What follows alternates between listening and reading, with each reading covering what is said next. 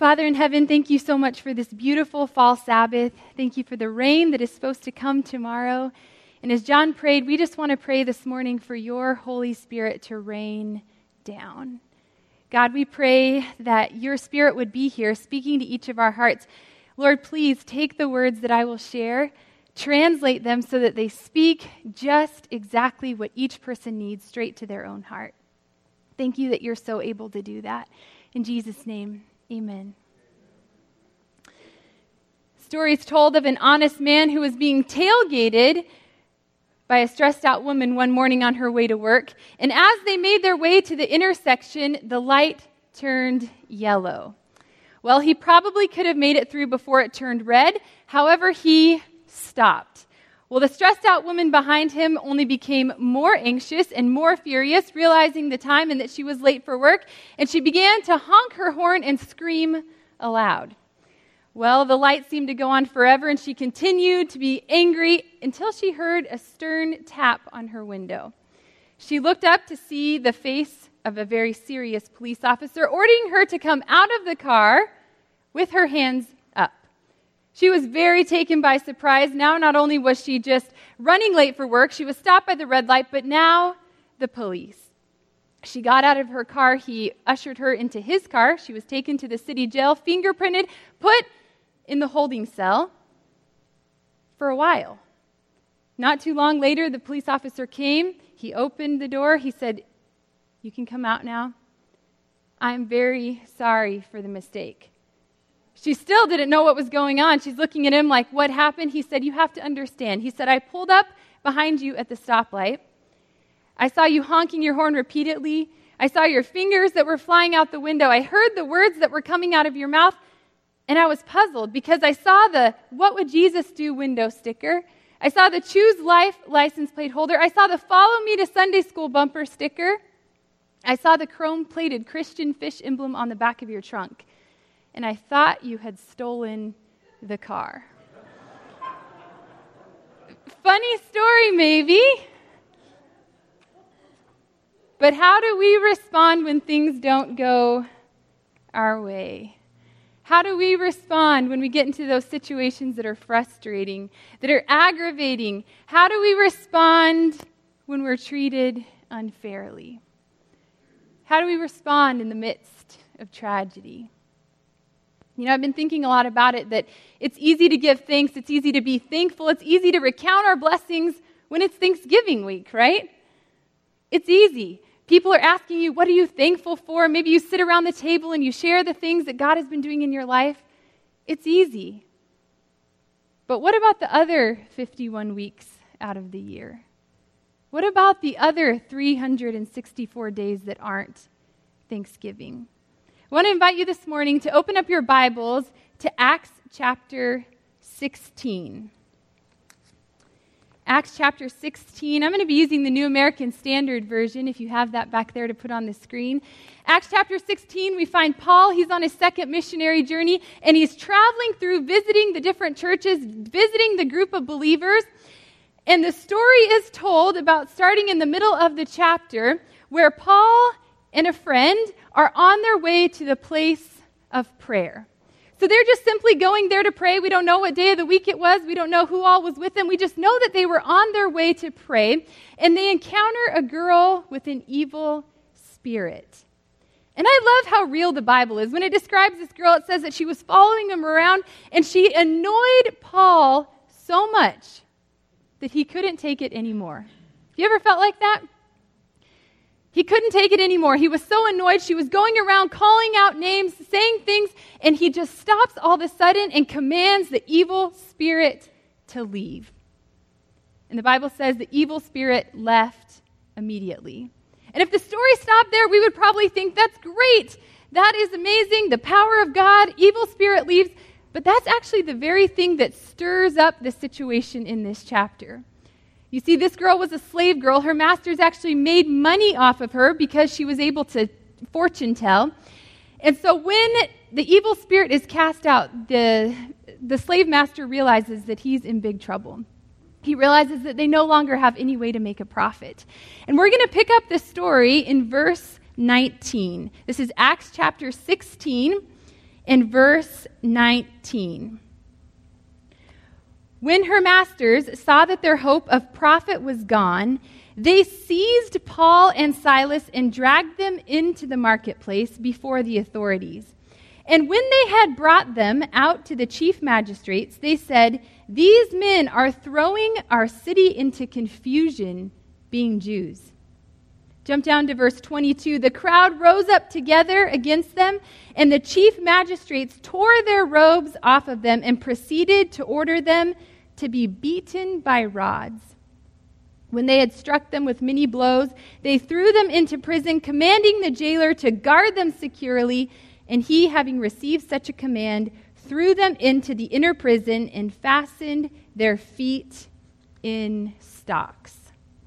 Talk about being treated unfairly. Talk about being treated when you're trying to do something right, when you're trying to do something good. They weren't trying to hurt anyone. They're simply going to the place to pray, and before they know it, they're brought before the people. Their clothes are torn off of them, they're beaten by rods, and they're dragged into a prison. And I don't know about you, but that just doesn't sound like a very fun day. That doesn't sound like Thanksgiving. That doesn't sound like a day where you're just so grateful for the things that have happened in your life. You ever had a day like that when things are just going all bad?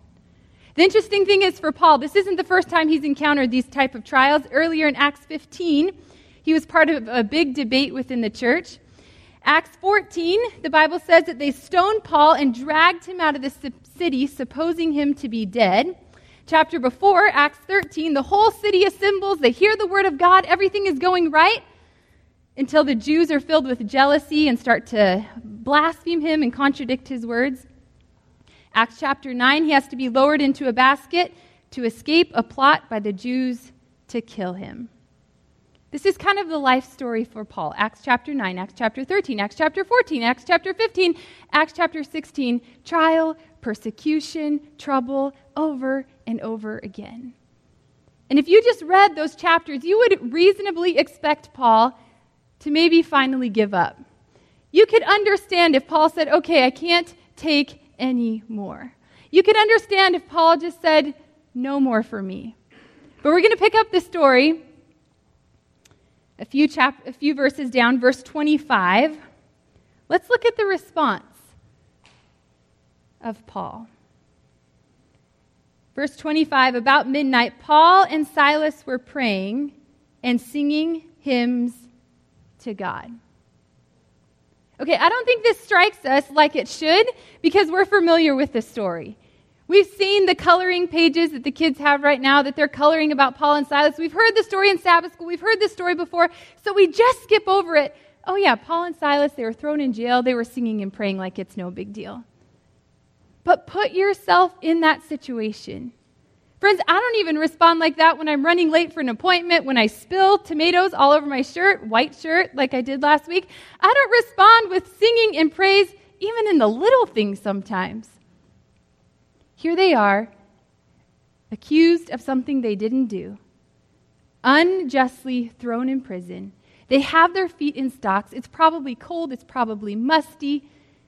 They're hurting. They're in agony. They're in pain. And how does it say, what does the Bible say? It says, at midnight, Paul and Silas were praying and singing hymns to God. I don't know. That's amazing to me. It's easy to say, oh, of course they did it because we know the story. But man, when I think about my own life, how do I respond when things so minuscule happen to me? I don't always have that kind of response. I don't always say, oh, it's all right, God will take care of it, and just start praising him. But I wish that I did. Because look at the response. Look what happens in verse 27. It says, and the prisoners, at the end of verse 25, were listening to them. And I thought about this as I was studying this week. You know, I don't think Paul and Silas would have had everyone listening to them if they were just standing on the street corner and just praising God and praying and everything was going okay. I don't think the prisoners would have been listening like they were. I don't think if Paul and Silas were standing in church and they were preaching a sermon about the goodness of God, I don't think the people would have been listening like they were at that moment. But because of what they were going through, because of the circumstances around them, because they felt like they couldn't take any more, and yet they were praising God. That's why the prisoners were listening. The story goes on in verse 27. It says, "Suddenly there came a great earthquake. The foundations of the prison house were shaken. Immediately all the doors were open and everyone's chains were unfastened. When the jailer awoke and saw the prison doors open, he drew his sword and was about to kill himself, supposing the prisoners had escaped. But Paul cried out with a loud voice, saying, 'Do not harm yourself, for we are all here.' He called for lights and rushed in, and trembling with fear, he fell down before Paul and Silas. And after he brought them out, he said, 'Sirs, what must I do to be saved?'" I would like to suggest this morning that our choice to rejoice in the Lord, our choice to hold on to God, to put our trust in Him even when things don't make sense, when it feels like our prayers aren't being answered, when it feels like everything around us is going wrong, I believe that in those times, we have such an opportunity to be a witness for God. We have such an opportunity to share about the goodness of God. And in those times, it will majorly affect those around us. A lot of times we focus on Thanksgiving and what it'll do for us. When we thank God, when we praise Him, when we recount His goodness, it's good for us. It builds our faith up. It encourages us in our walk in the Lord, and it does. But in this story, it doesn't just say, so Paul and Silas were singing and into the story. But look at what happens. They come out, they fall before Paul and Silas, asking the question, "What must I do to be saved?" I've realized more and more that the way that we respond to difficulties, the way that we speak about God, the way that we portray God, it totally affects those around us. The year after I graduated high school, my mom was actually diagnosed with cancer. And I remember it being a scary time. I remember it being a sad time. I remember watching her in so much pain and losing her hair and having to miss out on the holidays. And even though it was a sad time, even though it was a scary time, I also remember well that throughout that time, she never blamed God. I remember her never once saying, "Why me?" or "Why God?" or "Why would this happen to me?" And I remember even the morning of her surgery, the pastor and elders came over to our church to pray for her and to anoint her. And one of them was even praying like, "God, why her?" And I remember in that moment when she could have just been wallowing in self-pity, yes, why me? She was saying, "Why not me?" I remember during that time, she was the one when everyone else around her were saying, "Why you?" She was pointing us to the goodness of God. And do you know what that did for me? I was only 18 years old, but throughout that entire experience, I never lost my faith in God either. I never was questioning why God. It gave me this hope. It gave me a courage that God would get us through. And I began to realize more and more that it's actually in our trials, in the hard times, in those circumstances when we don't understand what's happening, that we have the greatest opportunity to witness. Paul and Silas sing and pray in a dark, musty cell, and the prisoners stay put. Think about that for a second. The prisoners could have escaped. The earthquake happens. Their chains are broken too, not just Paul and Silas. They could have escaped, but they stayed. Does the question ring in your mind, what caused them to stay? What caused them to stay? All I can think is that they must have seen something in Paul and Silas that they wanted for themselves. They saw something in them. Here they are when they should be crying out, when they should be giving up, when they should be praying to die. They're singing and praising God. I want that for my life. I want to respond to difficulty. I want to respond to trials in that way. I'm staying here. It doesn't just affect those prisoners, though, as we read. It affects the jailer, too. He goes from desiring to kill himself to asking the question, what must I do to be saved? And what if our coworkers were asking that question? What if our kids were seeing the way that we live our life and we're asking, Mom, what can I do to be saved? What if the people around us, our family members at Thanksgiving, as they hear about the trials and things that are going on in our life, but see the way we respond, what if they were saying, I want that too?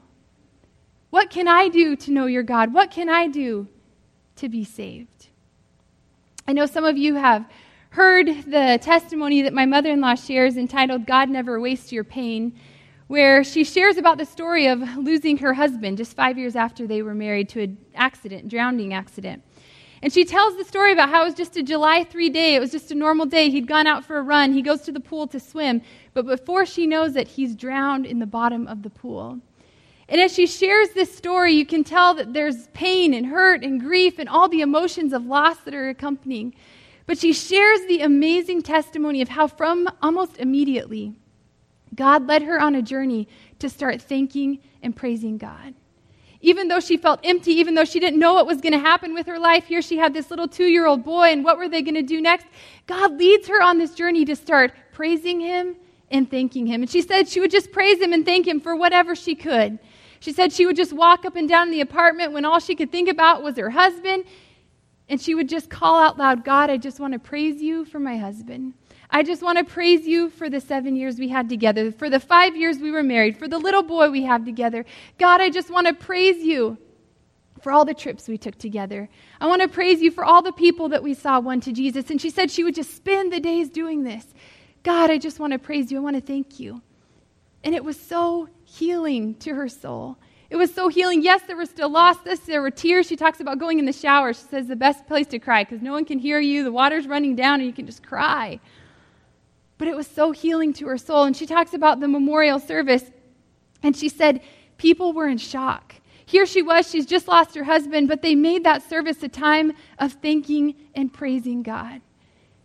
She says they made it a time of focusing on the blessed hope that we have in Jesus. They made it a time of celebrating Mike's life and that he knew Jesus. They made it a time focused on the second coming. And she said at the end of that service, she didn't even expect it, but people were coming up to her saying, what do you believe? I want to know your God. How is it that you've just lost your husband, but yet you're able to thank and praise God? How is it possible with all you've gone through that you're able to be at the spot you're at? What can I do to be saved? It's kind of a modern day Paul and Silas story. But Paul continues this. It's not just in Acts chapter 16, because again in Philippians chapter 1, 10 years later, Paul's in prison now in Rome this time. He says something almost the same. Philippians chapter 1, verse 12. Again, he's older now. He's been beaten more times. He's in prison again, probably cold, probably very uncomfortable, probably in pain and agony. And he says in Philippians 1, verse 12, now I want you to know, brethren, that my circumstances have turned out for the greater progress of the gospel, so that my imprisonment in the cause of Christ has become well known throughout the whole Praetorian Guard, and to everyone else, that most of the brethren, trusting in the Lord, because of my imprisonment, now have far more courage to speak the word of God without fear. Paul could have been bitter. He could have given up. He could have said, God, I am done. He could have just been discouraged. Maybe he was still going on, but this is too much.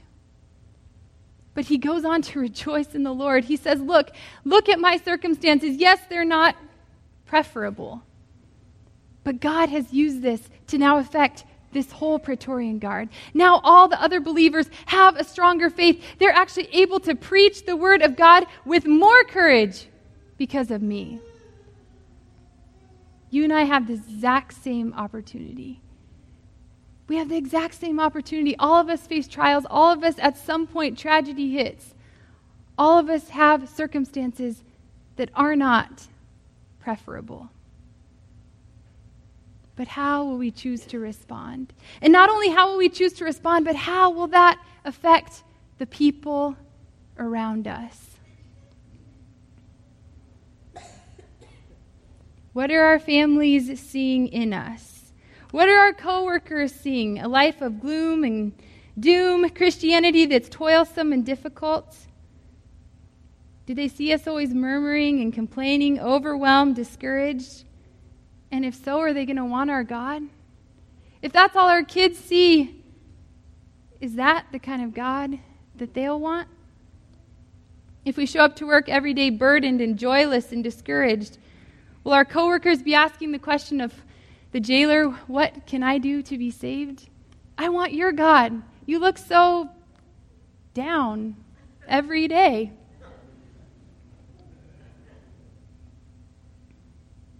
In every situation, we have the opportunity to be the representative of God's goodness.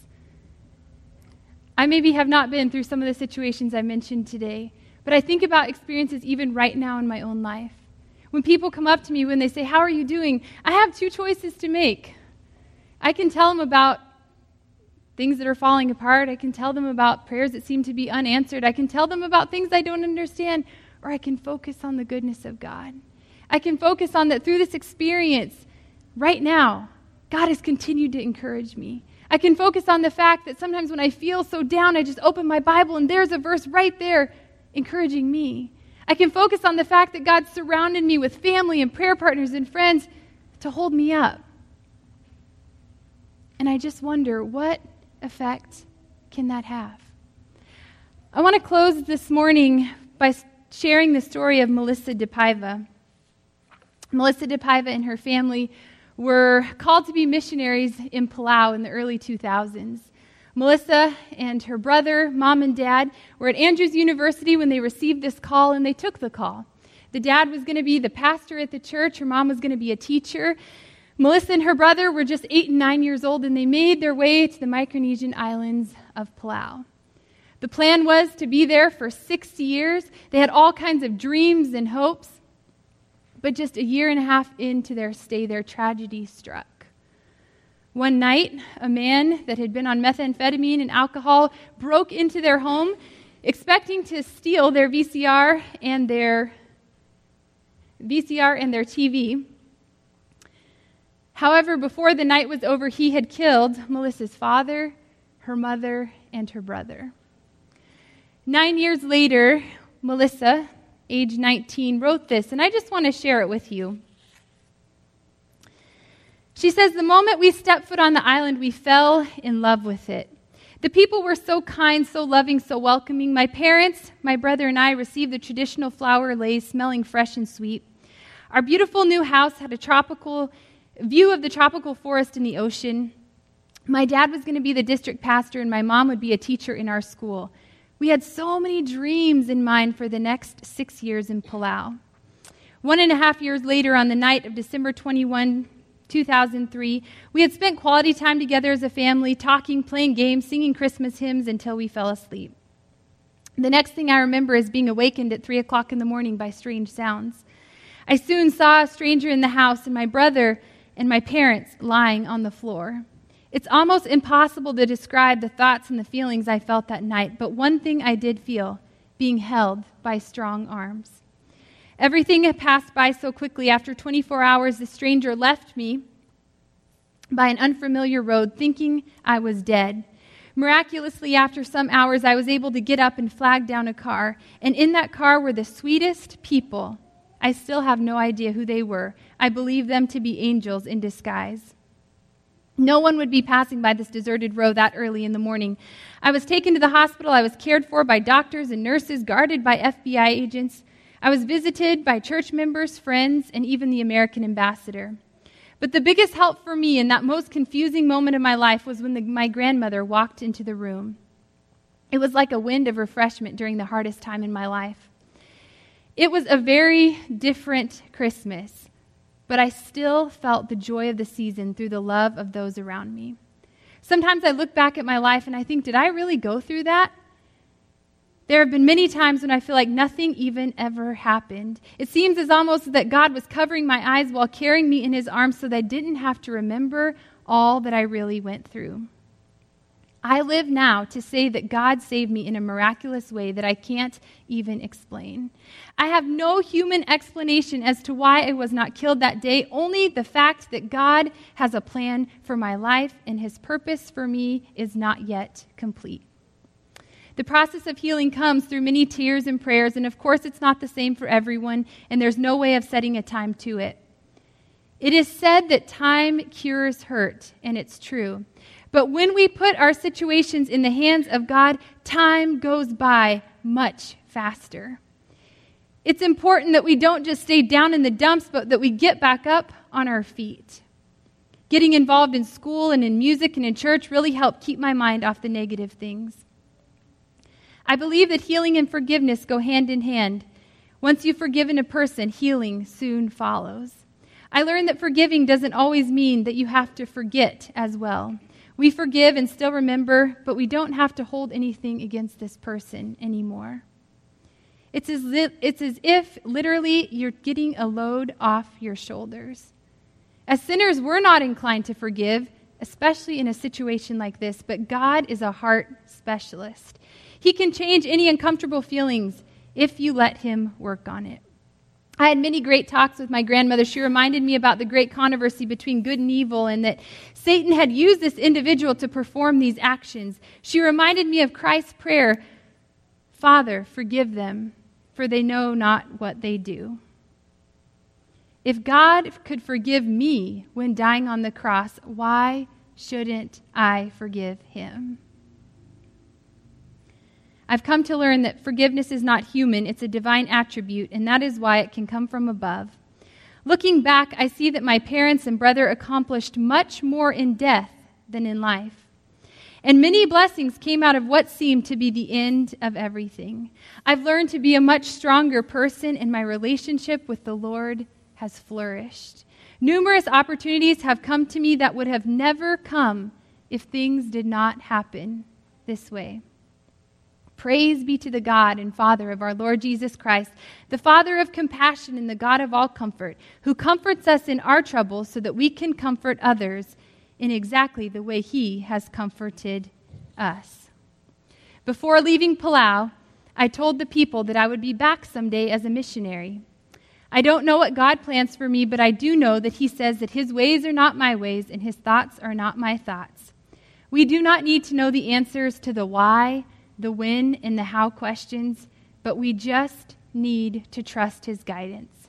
I don't share my story for information or exposure, but I share my story to acknowledge what God has done for me, so that others can also see the mighty and glorious hand of God from a different viewpoint. I can guarantee you that what he's done for me, he can do for you. We can be sure that our present sufferings are not worth comparing with the glory that will be revealed in us.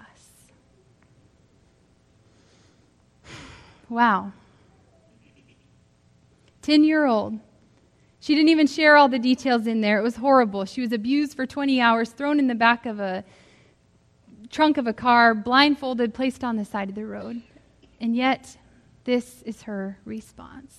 That was written 4 years ago. Now she's 23 years old. She just graduated from college, was married this summer, and she goes around sharing this amazing story. When she could have given up, when she could have blamed so many people, when she could have allowed her life to be shaped by the horrible things that she went through. She not only shares her testimony, but she sings the song by Laura Story entitled Blessings. I don't know if you know that song, but it says, what if your blessings come through raindrops? What if your healing comes through tears? What if 1,000 sleepless nights are what it takes to know you're near? She did a little video clip. Do we have it up? I just want to share a few minutes from it. It's amazing to me, some of the things that she says in this clip. It was taped by Southwestern for the students there as a testimony. But it's so amazing, some of the things she says. You'll catch it as she says it. She says, I don't regret anything. If I could go back and change anything in the story of my life, I don't think I would, because of all the blessings that have come out of it. The way God really showed me his love, even through this tragic happening. I never felt like I was alone. I've never been depressed in my life, and sometimes it's even unfair how much he blesses me. Sometimes it feels like I'm the only one in the world that he has to take care of. I just find that story so inspiring. I look back through my life and have experienced nothing like that, but do I respond even in the minuscule situations? But actually knowing more of Melissa's story, the grandma that you just saw there,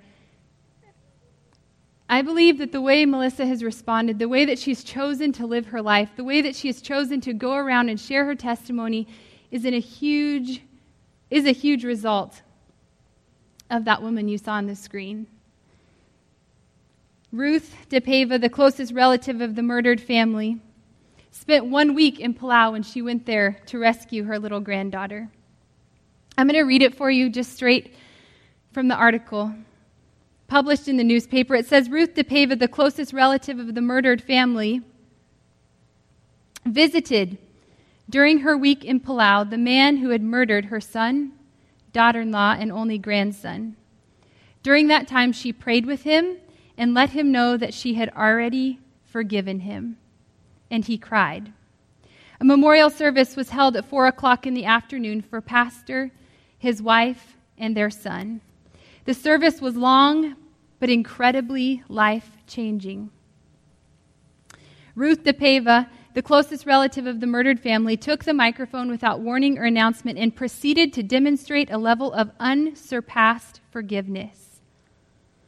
Learning that Mrs. Hiroshi, the mother of the man who had killed her family, was in the audience, she invited her to join her on stage.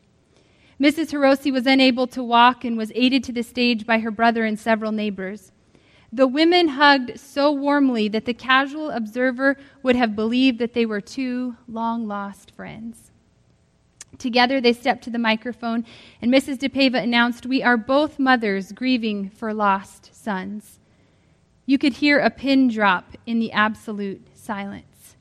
Mrs. DePaiva continued, she implored the Palauan community to remove any shroud of blame that might cover this family. She said that the DePaivas did not blame Justin's family for the tragedy, and no one else should either. We raise our children, we educate them, we teach them right and wrong. That is all that a mother can do. 10-year-old Melissa had been strong throughout the service, and when asked where she would like to live, she said, "I would like to stay here in Palau." When told that her extended family was waiting for her in Texas and it wouldn't be possible, she said, "But I'll be back someday. I'll come back as a missionary." The display of kindness and forgiveness was amazing. It's amazing to me to not only see Ruth DePaiva's actions play out now in the life of her granddaughter, but now hundreds of thousands of people as Melissa shares her testimony. But even goes further. Esther Knott, many of you know her. She's a pastor in Michigan, a friend of ours. Some of our women here met her at the women's retreat last year. She was one of the speakers. She recently visited Palau. She works with the North American Division, travels around, was recently in Palau. She said she visited the pastor that actually lives in the same home that Melissa's family was killed in. He pastors that same community. He pastors the same church. And over the last many months, even maybe year, he's felt impressed to visit this man, to pray with him, to give him Bible studies. And Esther said, "I can't even tell you the joy of him being baptized just 4 weeks ago." What a joy that'll be in heaven for Ruth, for Melissa, and for the family that has been lost. Friends, I don't know how to end this morning except just to say that we serve a good God. We serve a God that we can trust. Even when we don't understand, when our prayers are not being answered, when we're in the midst of tragedy, when we're in the midst of trial, we can trust him. And as we near Thanksgiving this week, I encourage you, whether you feel like praising him and giving thanks, take some time. Personally, take some time with others to share about the goodness of God. It will bring healing to your soul. It'll encourage your heart. It'll bring you comfort. It will bring you peace. It'll strengthen your relationship with God. And who knows the difference that that will make? Who knows who your story, your response might impact? Heaven will tell. I'm sure they're going to be surprised to see the man who came in to their home that night in heaven. And who knows for us? We may never, ever know the people who are inspired by our story, by your story. Let's pray. Dear Father, we're inspired by people like the DePava family. I'm inspired by people like my mother-in-law. We're inspired by people like Paul and Silas. We're inspired by people in our own family, my mom, the people around us. Father, we pray that today, no matter what's going on in our life, no matter what we're going through, that you would do a special work in our heart, that you would bring us to the point where we can truly live a life of thanksgiving, that you will bring us to the point where we can give thanks in all circumstances, for this is the will of God for you. Father, I pray that as we leave this place this morning, that you would keep this on the forefront of our mind. And no matter what we encounter today, no matter what we encounter this week and into the future, that our response might be to rejoice in the Lord always, that we will hold on to you, that we will not let go, that we will trust even when it doesn't make sense. Thank you, Father, for inspiring our hearts this morning. Now let us live lives of thanksgiving. In Jesus' name, amen.